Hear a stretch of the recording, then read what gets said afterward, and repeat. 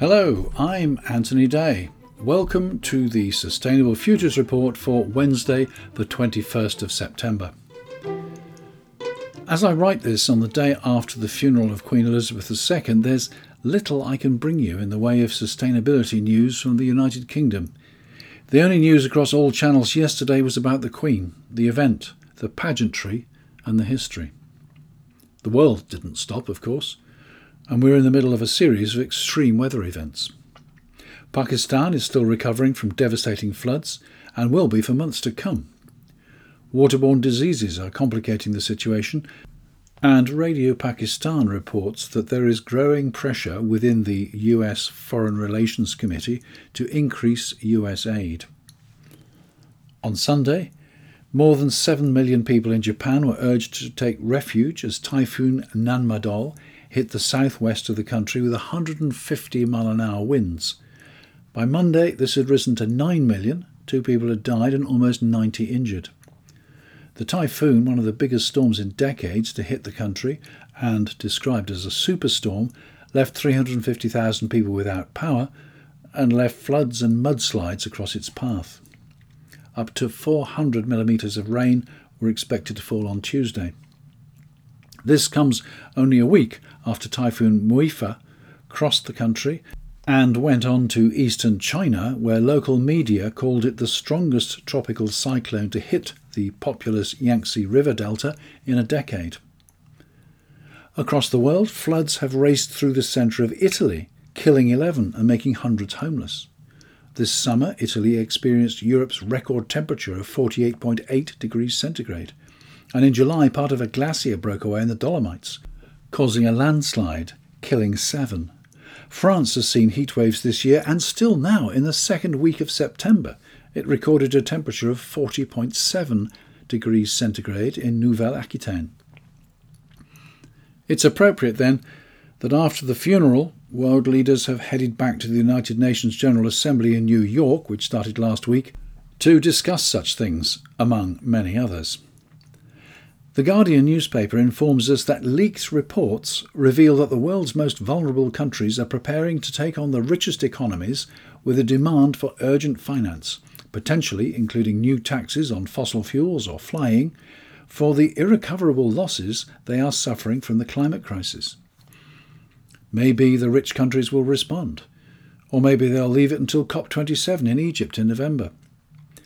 Already there are doubts about the success of COP27, given that nations are backtracking on their commitments to cut emissions in the face of the energy crisis. The constant reaction appears to be, of course we're committed to saving the climate, just let us sort this problem out with the economy, energy prices, world peace, winning the next election first. Leaving the real world for the moment, there is no doubt that Britain does pageantry better than any other country on earth. Heads of state from almost every country in the world attended the funeral of Queen Elizabeth. Nothing like it has ever before been seen by the world, and I'm inclined to believe that nothing like it will ever be seen again. Queen Elizabeth died 2 days after appointing Liz Truss as her new Prime Minister, so the 10 days of mourning were an immediate block on government business. Major announcements and more ministerial appointments are promised later this week, but so far Jacob Rees-Mogg has been appointed as Minister for Business, and his responsibilities include energy, climate change and net zero. Although he has said that we must build more offshore wind farms, he's known as a climate sceptic. Liz Truss has announced an immediate end to the ban on fracking, breaking yet another manifesto promise. There's been a lot of discussion about fracking locally. We are, after all, in a potential fracking area here. I've been asked to write an article about it for the local paper. I've included it at the end of this episode. As Prince of Wales, King Charles was known for strong views on issues including the environment and climate change, and for writing letters about them to government ministers. As king, he must be above politics, and he has already indicated that he will no longer express his views. It may be very hard for him to keep to that, given his sincere beliefs in the dangers of the climate crisis, while our new Prime Minister seems recklessly unconcerned. In other UK news, the new Health Secretary has instructed her civil servants to avoid the use of that punctuation device, the Oxford comma. Yes, I didn't know what it was either. But she's clearly showing a rare grasp of priorities. Meanwhile, the new Chancellor, Kwasi Kwarteng, has announced that the limit on bankers' bonuses will be removed, something which would not have been permissible had we still been in the EU. It's going to unleash economic growth. Thank goodness for Brexit.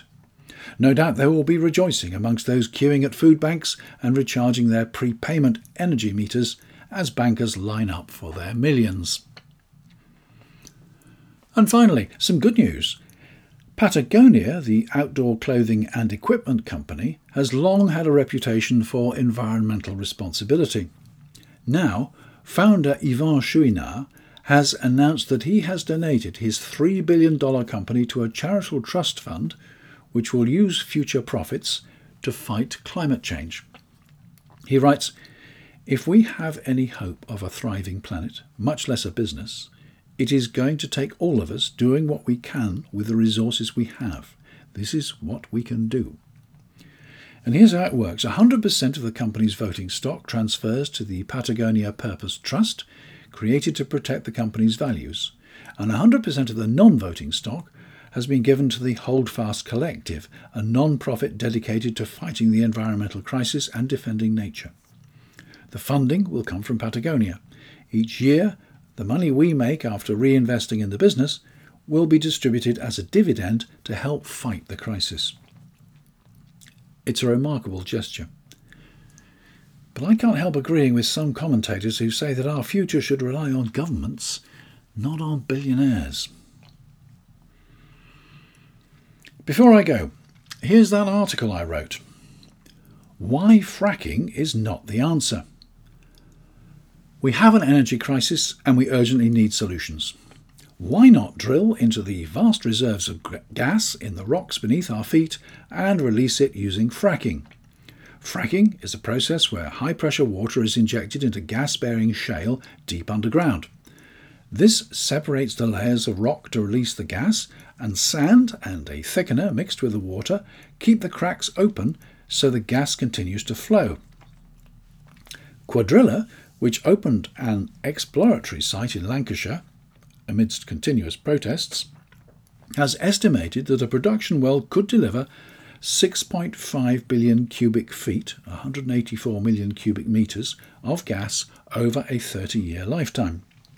And according to UK Onshore Oil and Gas, the representative body for the UK onshore oil and gas industry, a fracking well could be up and running in just 3 to 5 months, giving us British energy unaffected by foreign countries or foreign currencies.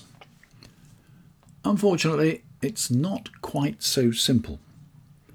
Although there are deposits of shale beneath most of the north of England, the British Geological Survey points out that there is little data to reveal exactly how much gas they may contain, and estimates vary widely.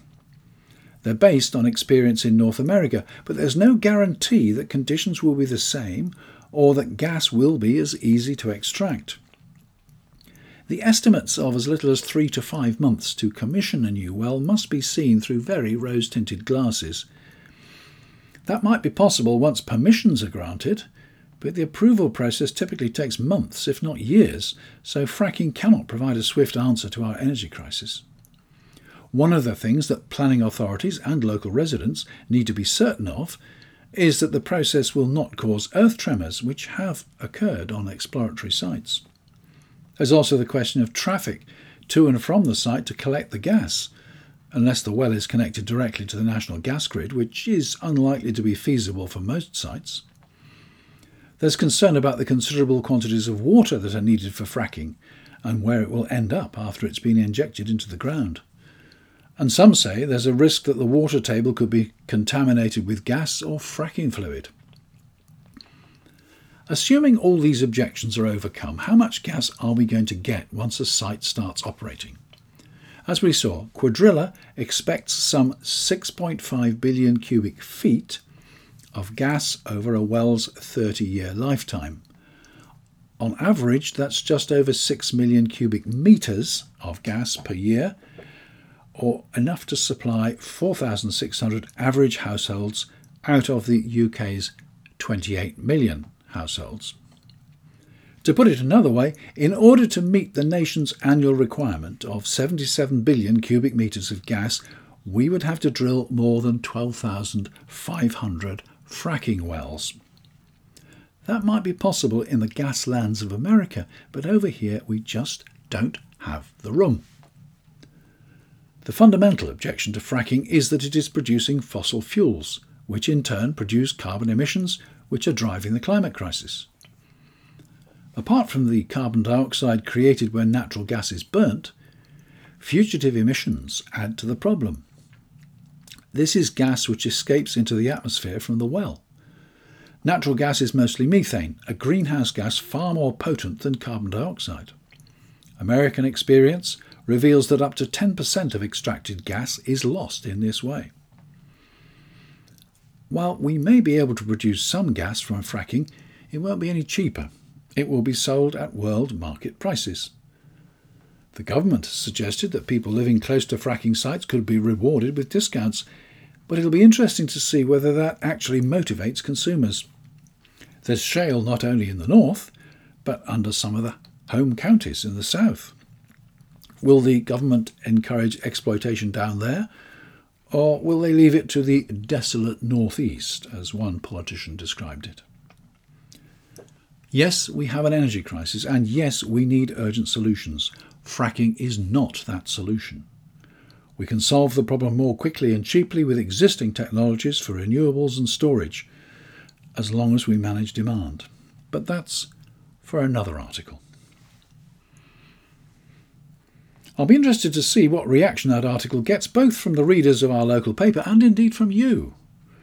I hope that by next week the picture will be a bit clearer as to what's happening in the UK, but of course what's happening in the UK is only a very small part of the global picture. So I'll try and keep up on trends and sustainability news across the world. I have interviews coming up for future episodes as well, including with the founder of the Sustainable Oceans Alliance, another talking about meat-free sausages, and very soon I hope to have a comment on Australian Prime Minister Anthony Albanese's first 100 days. It's time to thank my loyal patrons for their support and to urge you to join their number if you aren't one already. Your small monthly contribution helps me keep the Sustainable Futures Report independent and ad-free. Find the details at patreon.com/SFR, patreon.com/SFR, or via the Sustainable Futures Report website at sustainablefutures.report. That's it for this week. Sources, as usual, on the Sustainable Futures Report website. Thank you for listening. I'm Anthony Day. That was the Sustainable Futures Report. Until next time.